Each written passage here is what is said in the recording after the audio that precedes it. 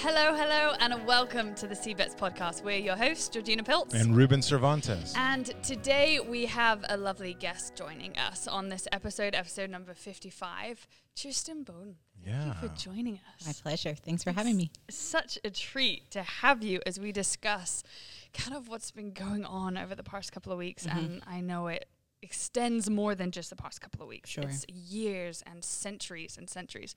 But before we really jump into this topic, just tell us a little bit about yourself. Sure. So, hey. Hi. I'm glad to be here. I'm so glad you're here, for real. I know. It's a good thing. So I don't know. I mean, I've been a follower of Jesus for 16 years. And in my journey with him, he's graciously brought me into greater levels of truth, particularly around some of the things we're going to talk about today. I have 2 kids. I love them a lot. Even better, I have a husband. His name's Rick. He's literally the best thing. I'm awesome. A huge fan of him. But as far as my background, I was raised in California. I studied interpersonal communication at a Christian university and sort of started working in teaching, but also doing some consulting work around strengthening teams, making them more diverse, making them more inclusive. And that was really in a secular sense. And so as I was journeying through that, strengthening my competency in that, asking the Lord sort of what his kingdom meant, what it looked like lined up next to some of those things, because there were residues of truth in it, but it didn't feel solidly gospel. So, you know, when you have those twinges of truth, you start to look into the word and ask the Lord that Ephesians prayer of wisdom, knowledge, and revelation. And he has been so kind and been generous to unpack some of that for me. So that's so cool. Good. So today's podcast is called ethnic hostility. Yeah. And just before we were starting this, we were kind of talking, okay, what's the difference between ethnic hostility and ethnic conflict? Sure. And so just unpack that a little bit, and then I really want to bring in a Bible passage that we can kind of start this conversation on. Yeah, I think it's a good place to start, right? So we think of this idea of conflict. That was really the first word that we were talking about as we were sitting here, but how that actually is very much a part of our identity as believers, very much a part of our inheritance in the kingdom.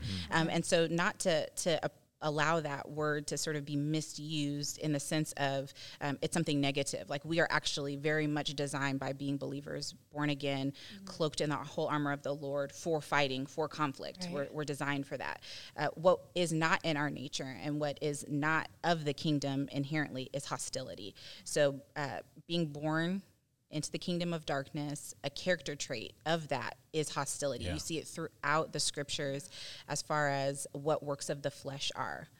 In some of the passages we're going to talk about today, as far as Ephesians, even in Matthew, where there are strong exhortations throughout the Gospels, throughout the epistles, pointing back to even the Proverbs of what sort of operating in this carnal sense is. Right. And that the root of that is a hostility, a desire for divisiveness, a desire to tear apart, a desire to tear down.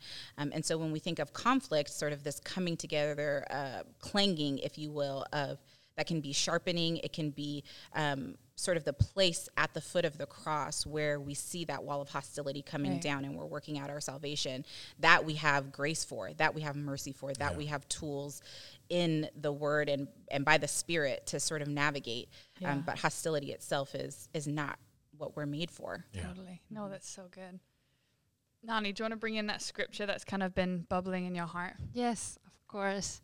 So, I'm thinking, related to this racial conflict, this ethnos conflict, Matthew 24, just the words of Jesus of the things that are going to take place at the end of the day. And as we come near to the return of the Lord, he says that many will come in his name, that they will deceive many, that kingdom will rise against kingdom and nation against nation, which means the ethnos too.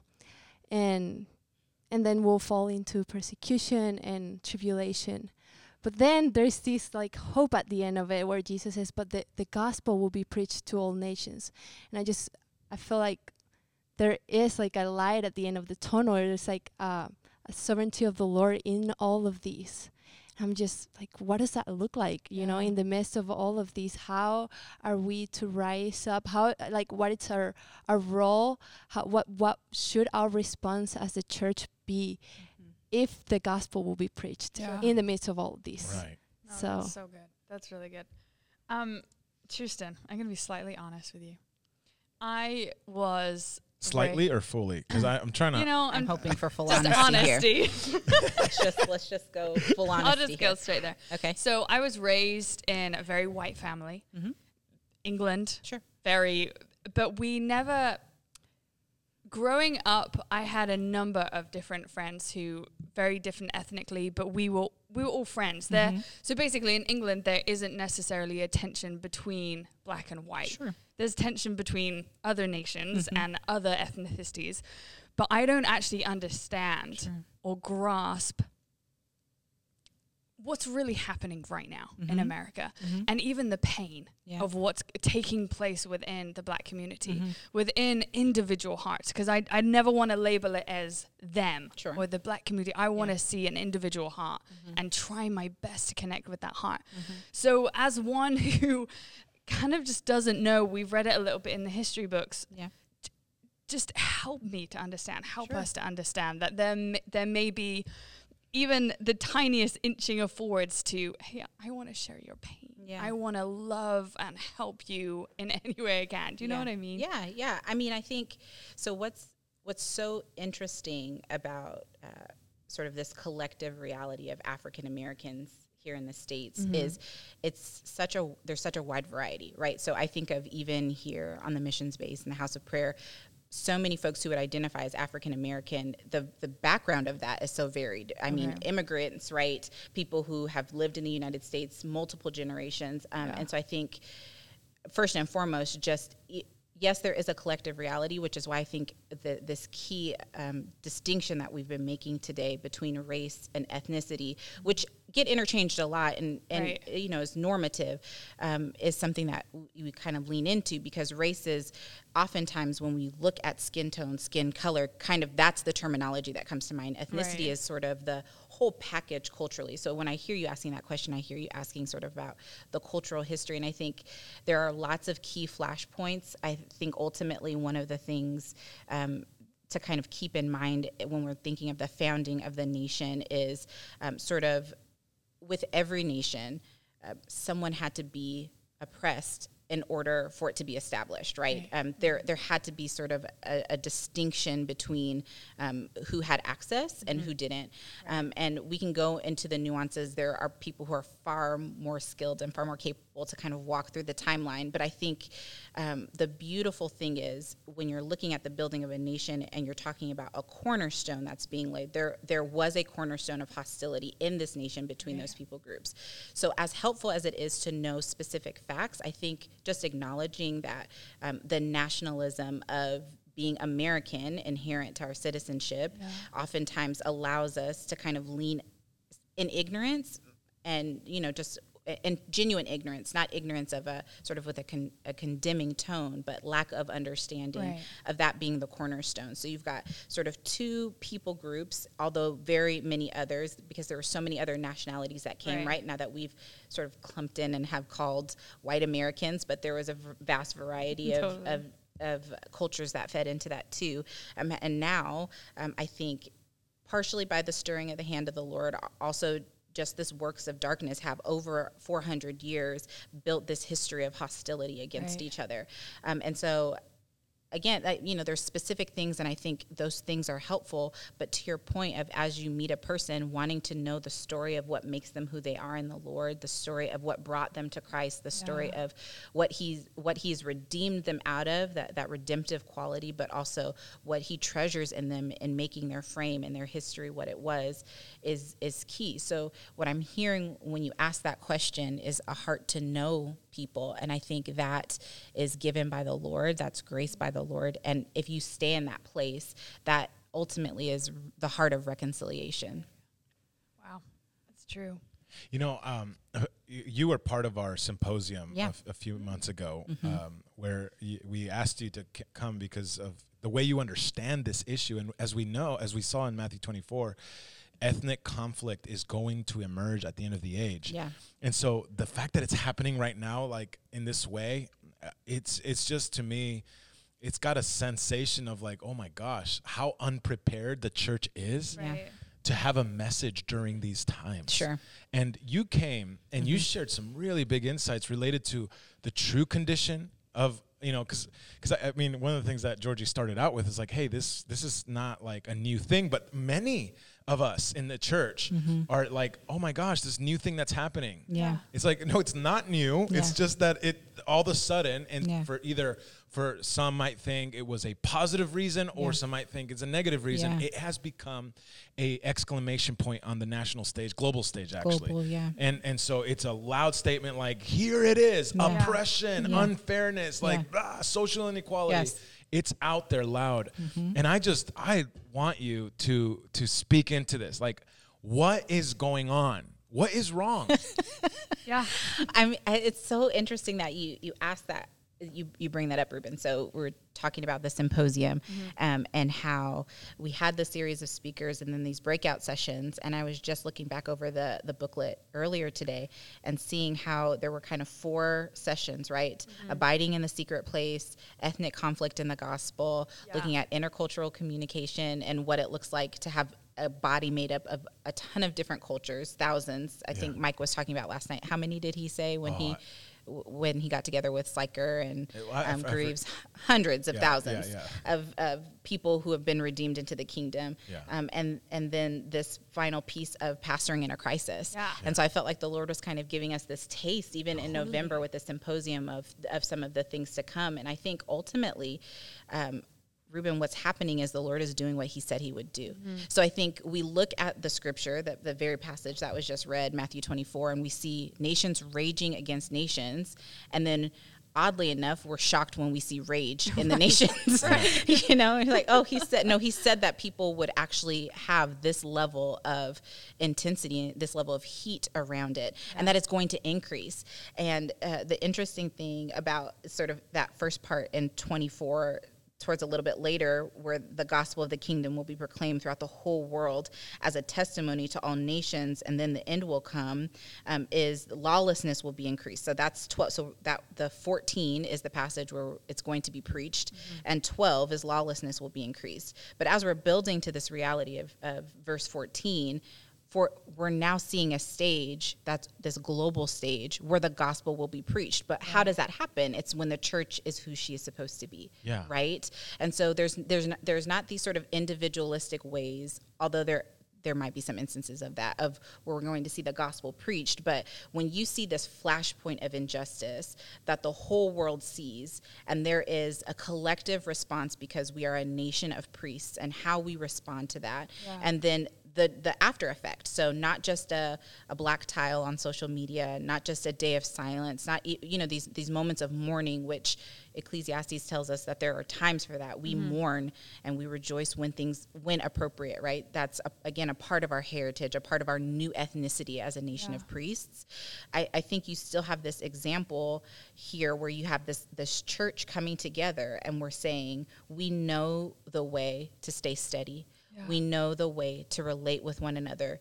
The Lord tells us in Ephesians that we are one body under Christ. That wall of hostility has been torn down in the cross, and to move forward, we contend for the faith. You see it again in Jude, where he's telling us, hey, have mercy on those who doubt, snatch others from the fire, show mercy without your own garment being stained by the flesh. So when we're looking at sort of our interpersonal dynamics, that's how we see where to respond. We contend for the faith. We don't look to other ways. We don't look to other sort of temples of justice that are being built, because just before that passage in 24, Jesus is at the temple, and he talks about how this temple built by man is going to be torn down, every last stone.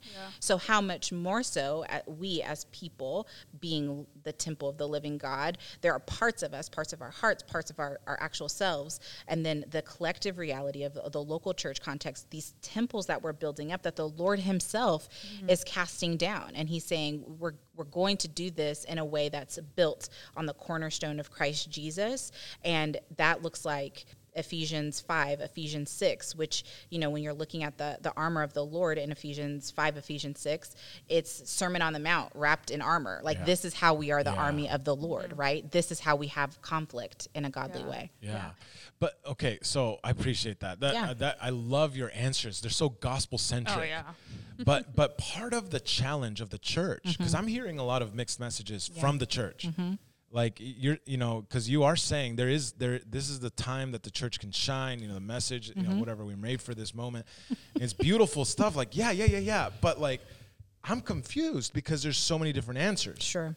And I want to hear from you as a Black American, you know, married to a Black American, like, you know, because there's so many, I've heard so many things, and it just breaks my heart. And I just want to hear from you, you know, like, just to help us understand the pain.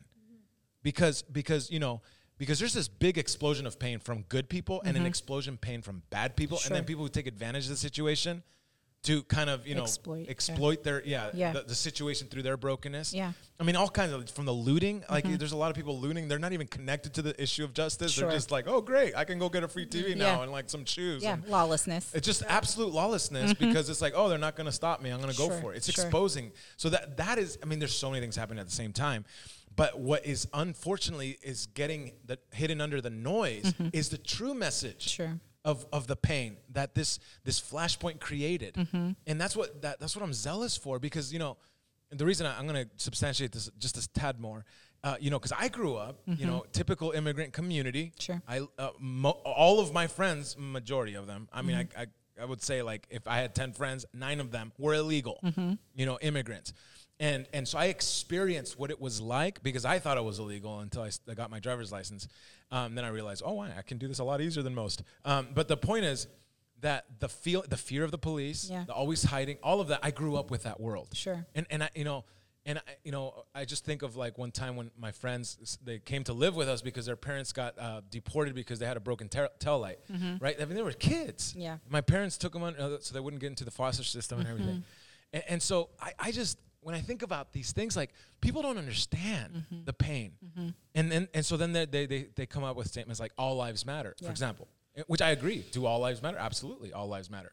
But it's a response to denigrate or to dismiss this real echo that's going out there right now. Like, hey guys, we matter. Come on, you know? Yeah. And of course, it was born in the seedbed of hostility. I mean, I remember when Pastor Isaac Bennett was mentioning about how the foundation of our nation, you know, like our founding fathers with Christian values, we should return back to that. And he made this statement of, like, I can't imagine being a Black man right now saying, wait, you want the time when my great-great-great-great-granddaddy was a slave to your great-great-great-granddaddy as the ideal of how we need to go back to that world? Right. You know what I'm saying? Like, so this is a very long, I'm giving you time to formulate some bombs to us. Yeah. But I just really want to know, like, Tristan, like, tell me the truth. Yeah.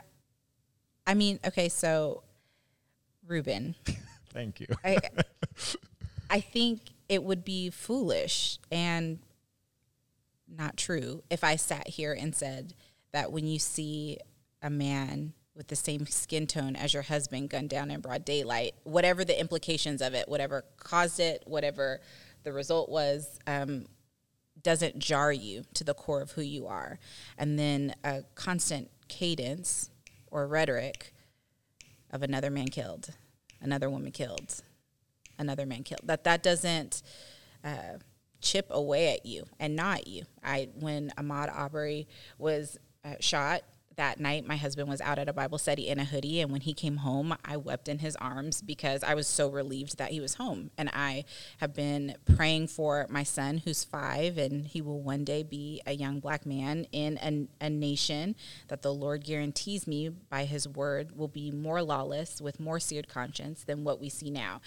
And so the reality of sitting in that moment and having very real groanings of the heart in response to that, legitimate sobbing, like the ugly cry, right? Like the kind that you only really want to kind of do in the shower, because it's really, there's you nothing. Can't tell the difference. Yeah, you just right. I need something bearing down on me because the weeping is real. That that groan and that pain and that angst is real. It's an actual thing. But I think, I can't sort of minimize the reality that I have experienced in liberation in the Lord by asking the Lord to confront my unbelief in those moments and the root of that fear, and to free me from being captive to that fear. So the reality is, my husband could leave our home living in South KC and get pulled over for a busted taillight, could get pulled over for no reason at all and not come home, right? And to wake up with that reality is incredibly surreal, for that to be the state. But I think, if I'm completely honest, as I go through that arc of emotion and I go through that arc of thought, which is there and present, my landing place of hope is and anchoring is that he does have a hope, right? I don't know if Ahmaud Arbery did. I don't know if George Floyd did. That terrifies me. I to the point where I can't watch another video in the moment. It's like, it's hard. I don't know about y'all, but just to watch and to even read accounts of it, I can't fully stomach it. And the terrifying piece on the other side of that is the eternal reality of where those men are, right? And so, yes, I'm the product of Black Americans. My husband is the product of Black Americans in the South. We're going to Mississippi next week to visit family. And that also being a seedbed nationally of historic contention, openly contention between different ethnicities. But I think part of what I'm hoping to articulate is, although that is real and the pain is big, and we have there's no need, being believers, to brush past the depth of that. It is the gospel that gives us the net to walk in mourning and to walk through pain with someone. And so I think it's always a little uncomfortable and sometimes feels a little exposing. It's sort of like you, Ruben, you kind of had to get yourself ready for that. Like, okay, I'm going to share this part of who I am, right? Okay, so this was my history. This is my reality. You kind of have to amp yourself up to be that level of, to have that level of candor. But I think when you look at what the Lord says we have in Ephesians, when that wall of hostility is torn down and we have reconciliation, is I can share the fullness of the history of who I am and history up until the moment before I walked in here to talk to you all. And I don't have shame or condemnation or fear of entrusting that with you, because the Lord is with us as we commune. And so there are several people who I've talked to, particularly since these latest two flashpoints and this uprising that you're seeing globally that we've mentioned, and just the real ache. I have no mothers who are weeping for their children, and that pain, where for me, I've gone through the arc and do sort of daily, they're sitting in it, and the place of pain is real, and they want concern and compassion from those who are in the body. And I think you've got this tricky place where you've got somebody who's sitting in this deep-seated pain that's amplified by other things that they've experienced, and you have this seemingly different person of a different ethnicity sort of trying to come alongside, and it's oftentimes feels a little clumsy, right? Like you felt like you had to, like, I don't really know. We always have to, we feel like we have to give the prefaces, like, I don't really know very much, and I'm cautious to even enter into this, and I really don't want to be offensive, but I think that's where we allow the gospel to be offensive, even to us and to our sensibilities, even within the body, of saying, like, I'm going to come boldly to my brother and sister and ask the question, and they might lash out, and it might be from pain or sincere anger. I might say something really, really dumb, like I really might misstep, or I might be in my flesh one day and not respond graciously, not respond soberly, not respond with words seasoned with salt, just from a very raw place. But I'm grateful because the Lord covers both my response and how you receive it, and vice versa. Mm-hmm. And so then we're freed from the condemnation as you enter into it. Like, the pain narrative is real. It's an actual thing. You see it raging in the sense of it's the ache and the cry of people's hearts. The only other way outside of the cross is to bust in a window. Like, if we don't know how to take that groaning to a place of intercession, which we are learning and practicing in times of peace as intercessors, right? That very real groan is what is prophetic in us, right? So it's not the groaning that I even necessarily need you to understand what provoked that groaning, because for you, there is a different groan. For you, there is a different groan. But what brings us together as a nation of priests is we turn that groaning into a deep intercession. Right. When we don't have the words, we pray the apostolic prayers. When we don't even know those, we say, Our Father who is in heaven, hallowed be thy name. Thy kingdom come, thy will be done on earth as it is in heaven. Give us this day our daily bread. Forgive us our trespasses as we forgive those who trespass against us. Lead us not into temptation, but deliver us from evil. For thine is the kingdom, thine is the power, thine is the glory forever. Amen. He taught us how to pray, right? And so when we move beyond that feeling like it's a trite response, because I think people do, I think that's where we come to this conversation of, I want to know the pain, I want to know the truth, I want to know your story. The answer isn't any different as far as how we respond, but I think it's the knowing that changes. So I know your history, I know you're grown, and my role in coming alongside you as your sister is help remove that stumbling block of offense, of unawareness, of ignorance, come alongside you and knowing and saying, I'm going to forbear with you, I'm going to forgive, I'm going to love, and I'm going to stand in confidence in who I am before the Lord, that I'm going to receive those same things from you. And when the offenses happen, because they will, we're people, and when a national rage ensues that points the globe to the United States and says, how is the church in America going to respond? How are individuals when they're on their social media? What is being said across pulpits? If this is where we say, it's still not the sexiest thing to say, but you take that groan and you turn it into a prayer. You put your face into the word and you take the whole counsel of the scriptures and you say it, you put it in your mouth. And even if it feels trite, you ask the Lord to breathe on that thing. And the simplest phrase, Jesus weeping, right? Yeah. The simplest phrase where we're identifying with the man Christ Jesus is deeply liberating. So when I think of what is the most... a lot of the language right now is around sort of resistance, or what it looks like to rise up, right? Like you've got all of this like victorious language. Like the most offensive thing right now to the kingdom of darkness is not screaming. That's work of the flesh. That's from the foundations of the earth when the fall. Like I was like, a demon's like, oh yeah, I identify with that. Go ahead. I can do it too. Yeah, we're provoking that. Go for it, But you have this reality of there is genuine power in reading the word of God. And I don't ever want us as believers to become over familiar with that. And so even when I'm reading it, I'm like, Lord, this doesn't feel like enough. I'm a black woman with a black husband, black kids. This scripture doesn't seem like it's enough. Lord, help my unbelief and build my faith. Help my unbelief, because then there's something here in Ephesians 2 when you're telling me that you died for this, that I'm not understanding, something that I'm not peering into. I need revelation, Lord. Yeah. Knock the dullness off my heart. There's this passage in John 20. Can I read it? Would that be okay? Please do. So Jesus has been crucified, and the disciples are they're locked in a room and they're afraid. And so they're in the room, they're locked, they're deeply concerned for their safety. What I think a lot of these instances that we're seeing now with looting and rioting and all of that, like it comes down to our physical safety. Yeah. So I was reading through this and pondering, I'm like, man, I really resonate with that, like the wanting to have my door closed and trembling for fear, right? And so it says in 19, on the evening of that day, the first day of the week, the doors being locked where the disciples were for fear of the Jews, Jesus came and stood among them and said to them, peace be with you.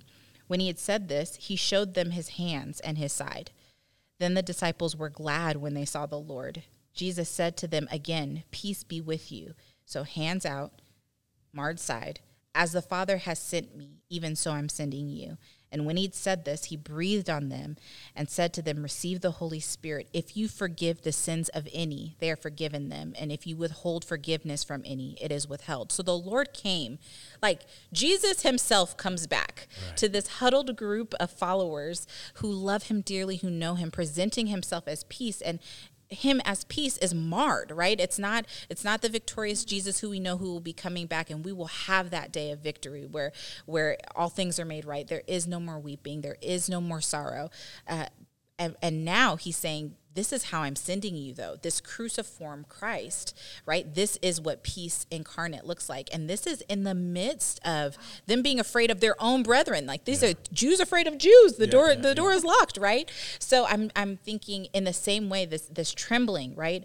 As much as we would enter into that, and with these disciples, we're like, tell me your story. Tell me your pain. Like, we understand there's been this context in the nation that's leading up to it. There's been this event that's riotous. Jesus is crucified. The veil is torn, people are popping out of tomb, like all sorts of wild things are happening around this time where Jesus is crucified, right? It's not a traditional day. There is clearly a difference.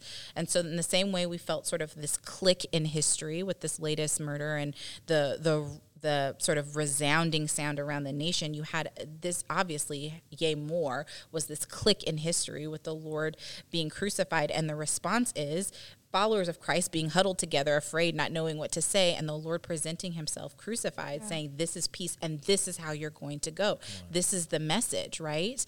And so I think it's us becoming, although, I'm going to say it, although I think it's great that we know American history, I am proud to share cultural history with my children. I think it's necessary for them to be able to identify that.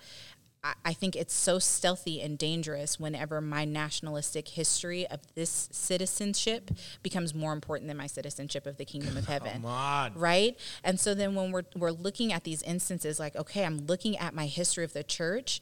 This is how it began. They were gathered together. This is how they respond to fear. This is how Christ shows up to them when they're afraid, when there's rioting taking place, when they can't even leave their home for fear of their physical safety.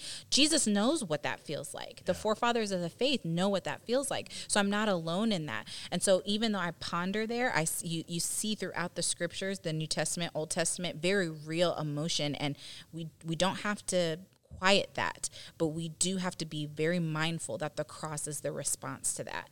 And I think oftentimes when I look at social media, as you all know, is rampant right now with everybody wanting to have a ready response. And I think the heart intention behind that is good, but I think we are honestly oftentimes mistaking our national privilege of having a voice as the same thing as being prophetic, and it's not.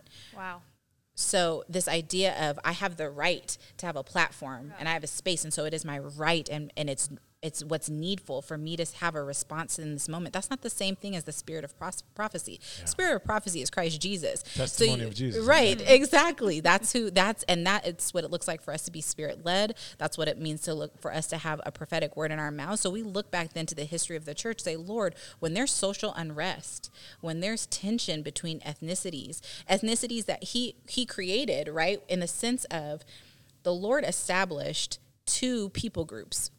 Man, we've multiplied into others, but the Lord said, these are my people, the Jews, and everybody else are Gentiles, right?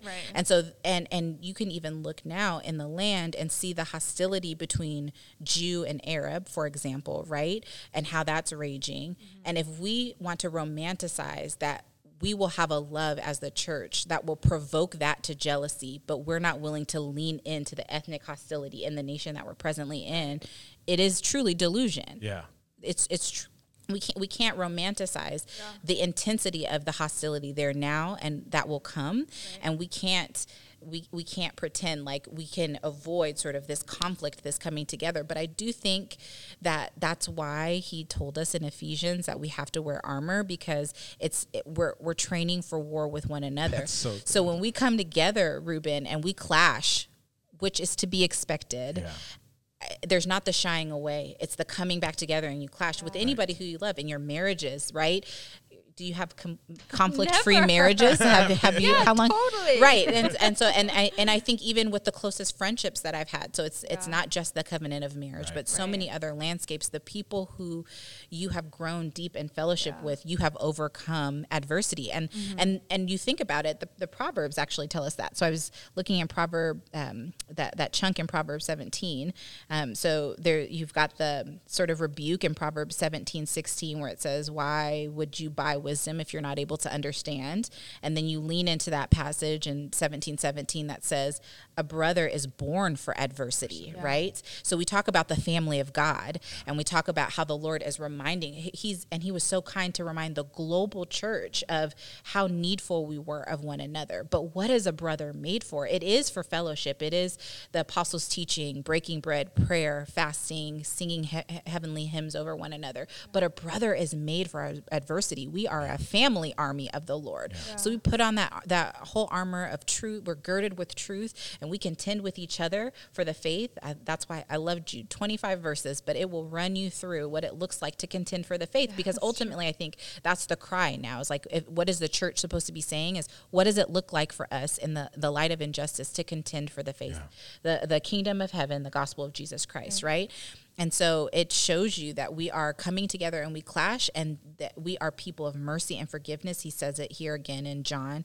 You know, when we have received forgiveness, we extend it to one another. And if it wasn't needed, he wouldn't have reminded us over and over and over and over in the scriptures to extend it, that we've been given it and that we're to extend it to other people. And what I love about this idea of mercy is, you know, we have so many other words that could speak to this, whether it's grace, whether it's forgiveness, but mercy is, there was a judgment that was supposed to be there. So rightfully, right? So rightfully someone gets shot and there is an emotional response to the darkness of that. But what is the distinction between being wrapped in the cross, right? What is the difference where we extend mercy? And it's not saying you don't have an emotional response to that. Right. You cry, you yell, you do what you need to do. You cry out before the Lord. Some of the most moving sets at the GPR have been teams that are just groaning out. They don't have the words, right, to say in response to this, but they have chosen the way of the kingdom, and they're groaning before the Lord, right? Yeah.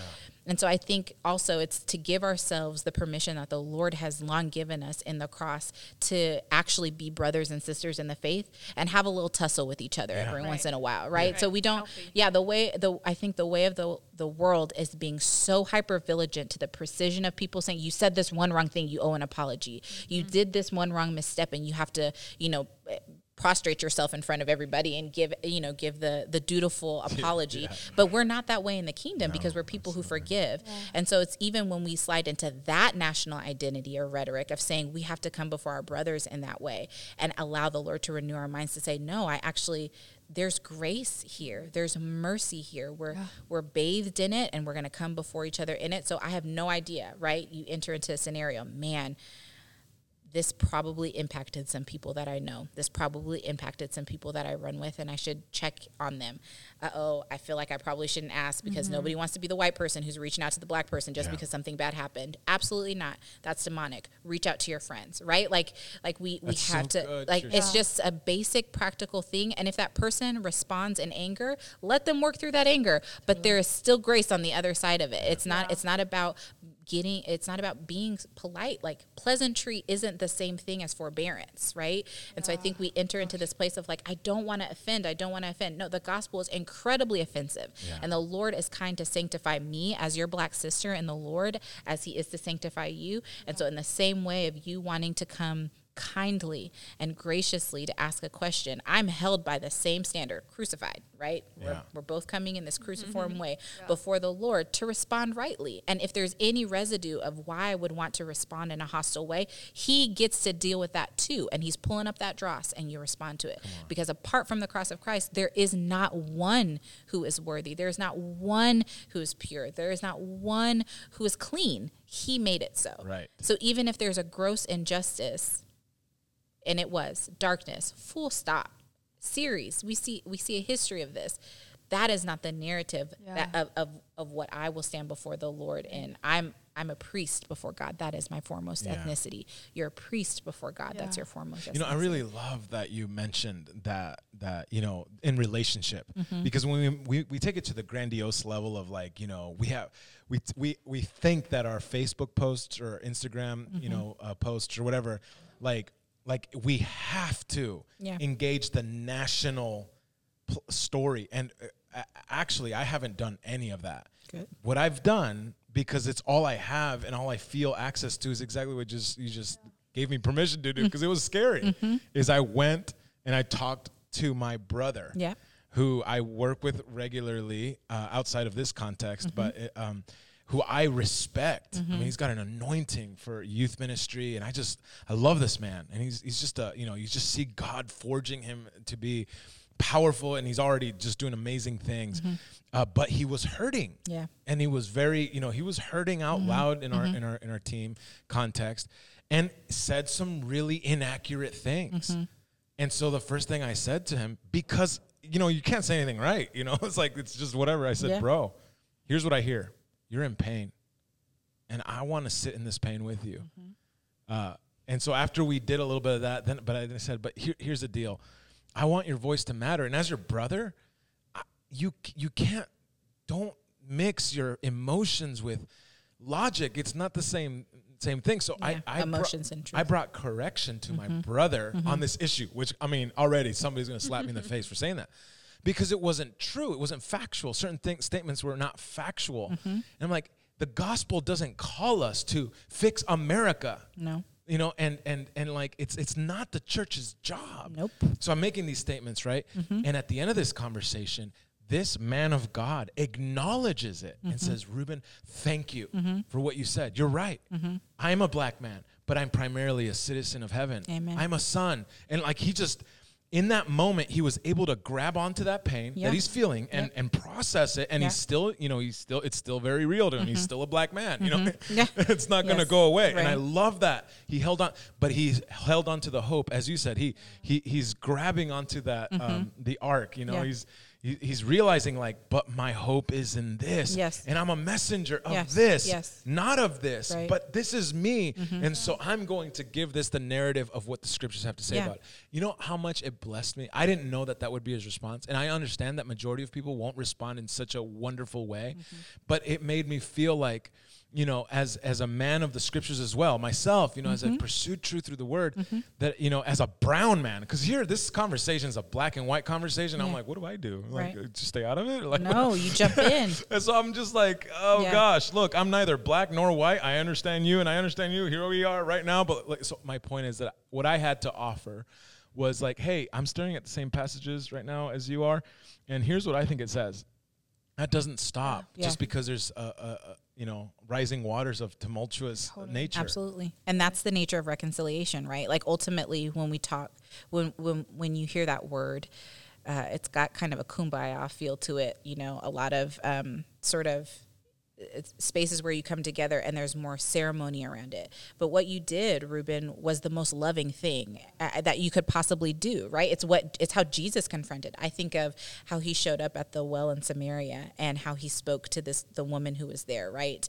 And he did not let up from all of the reality that she brought with her to that well, right? She said, I'm not married. No, you're not. And the man you're with right now, you're not married to. And you've been married this many times, like the whole history. And she was able to take that reality. And that was then the warrior cry that she goes back. This man who was the pillar of truth told me everything I've done. Like, this is one of the most, I think, stunning passages of scripture, because it's not this, antiseptic Christianity where now we've been redeemed and I'm cleaned up. And so Jesus is good. She was in the thick of her mess, went back to the very people who had been a part of her condemnation or shame, the reason she was at the well in the first place, and able to say, it's because he told me all of this sin in my life. I believe that he's the Messiah, right? It wasn't this cleaned up version. And so if we can get into this reality of saying we actually are citizens of the kingdom of heaven, and I'm to the place where it's, yes, I know you, but in relationship, now I'm able to say, hey, that's sin.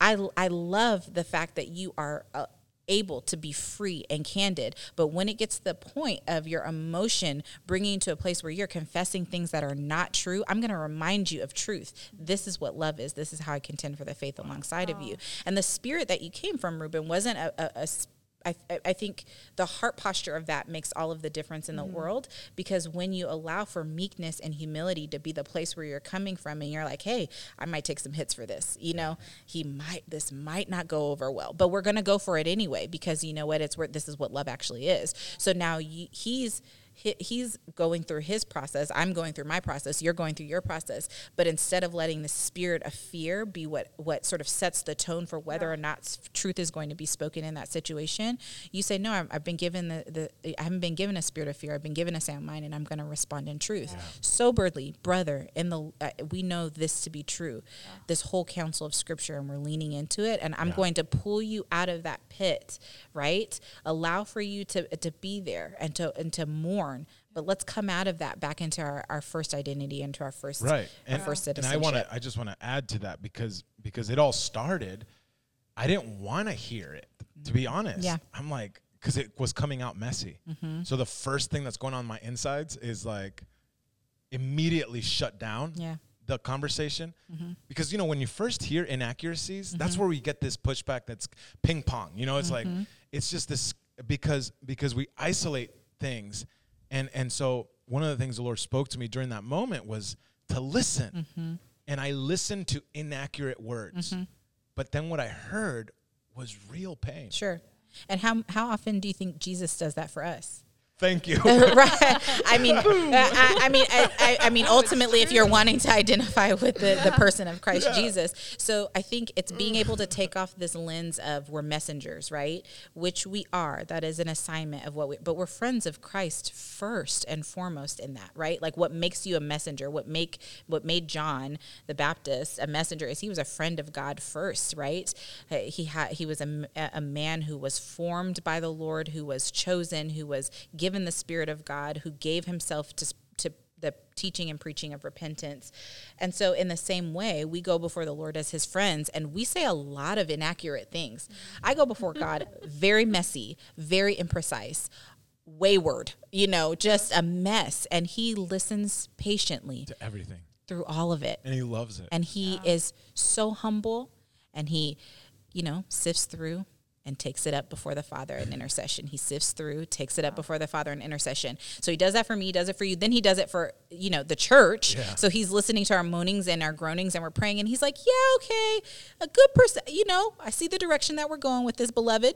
We're a little off, we're gonna stir some, create some circumstances where we can gain some clarity and revelation around that. But I love the heart behind it, beloved. Yeah, I love the heart behind it, right? Totally. And in his kindness and in his mercy, he lets the messiness happen. And I do think that ultimately that's one of the ongoing things when you see a scenario like this, when you're looking individual to individual, is the freedom and liberty in Christ and in the church to not feel like you have to be precise, perfectly polished, have the perfect tweetable moment to share with somebody, but really be able to just be where you're at and go through it and sanctify one another in it. So you sit with it. And I think it's odd sometimes because we get in these very tense situations and it feels so high stakes, but we forget that we're really only called to love that person. And so you have to bring yourself back into a relationship of someone who you care dearly about.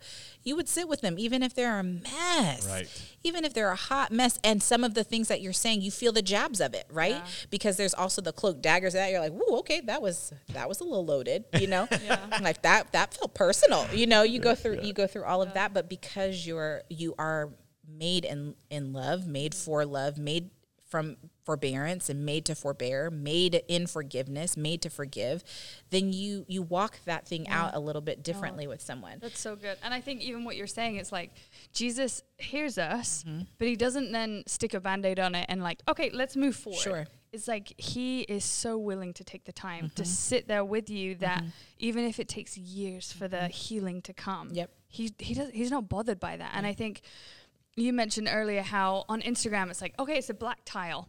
Great.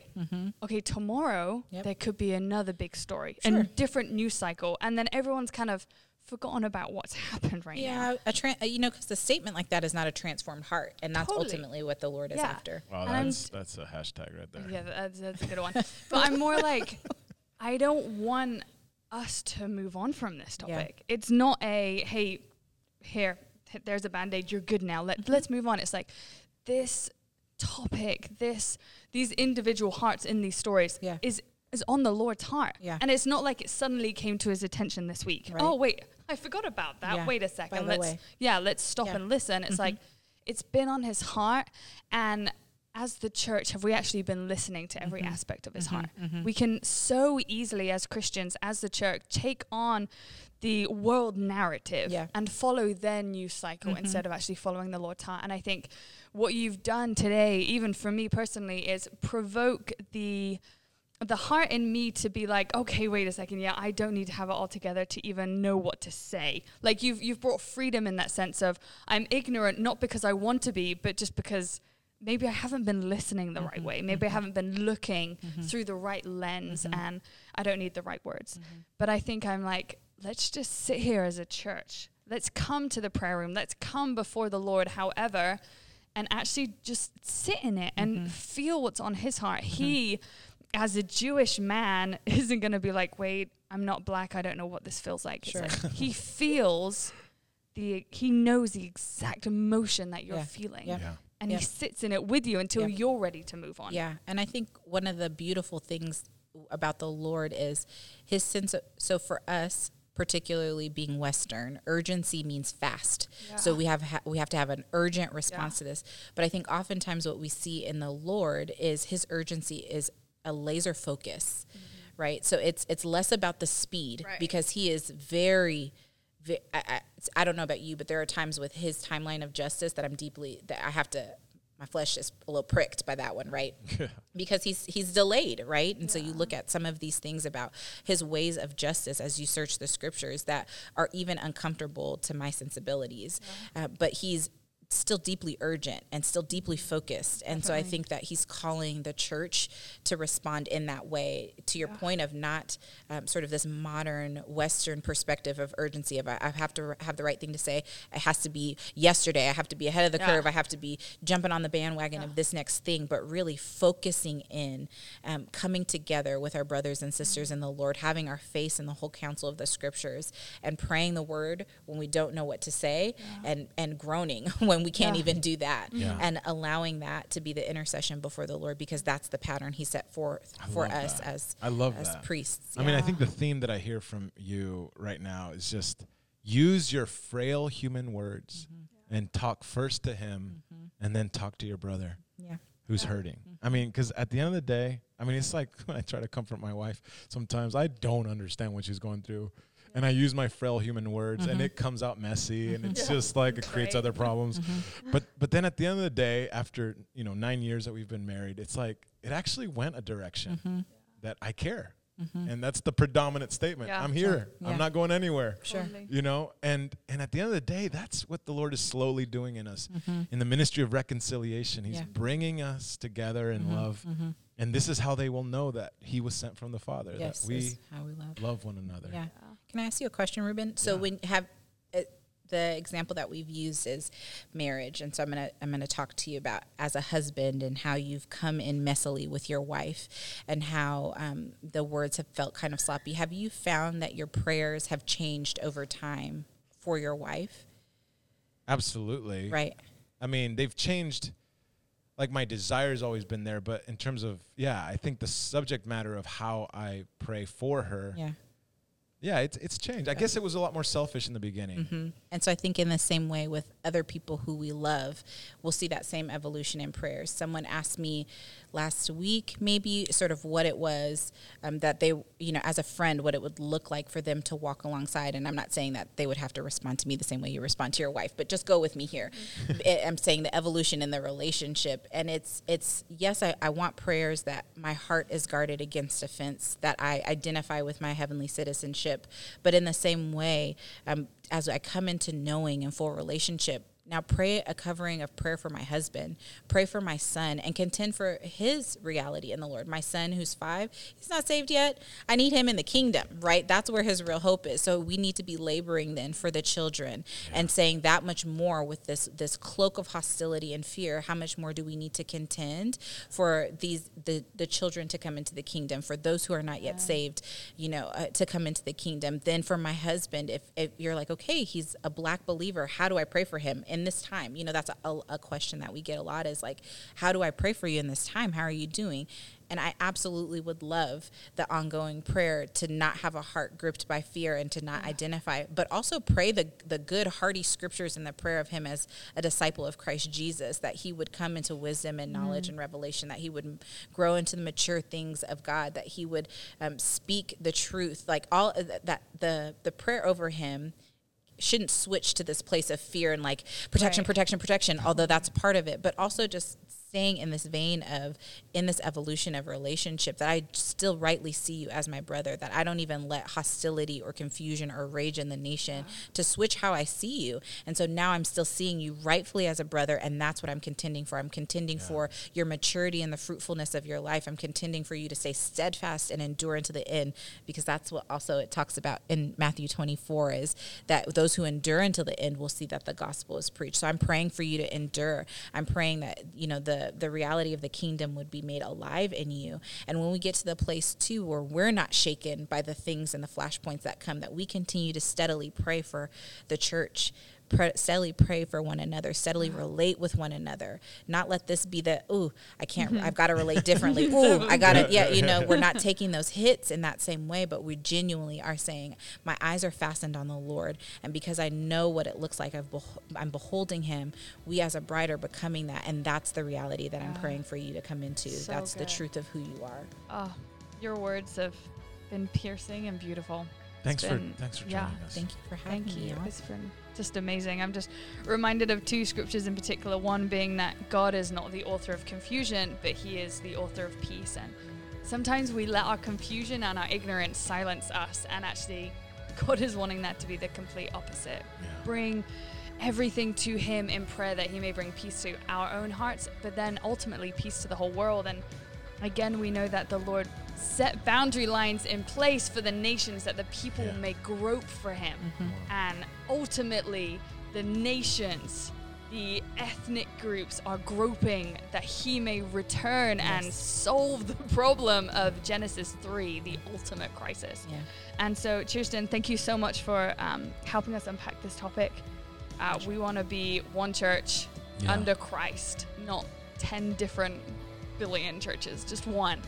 So if this podcast touched your heart, and if you feel like you're stirred at this topic right now to pray, share it with others, share it with your family, your brothers and sisters, and let's take this topic to the Lord in prayer as we journey through with our brothers and sisters. And if you are struggling with words and are not brave enough, and you agree with some of what we discussed here, share this and let it be the introduction to a conversation. Because at the end of the day, guys, we are family. Our brothers and sisters are hurting. If you're not black, if you are, reach out. We want to engage the conversation together because we're family. Amen. So we will see you next Friday, 2 p.m. Central Time. That's right. Peace.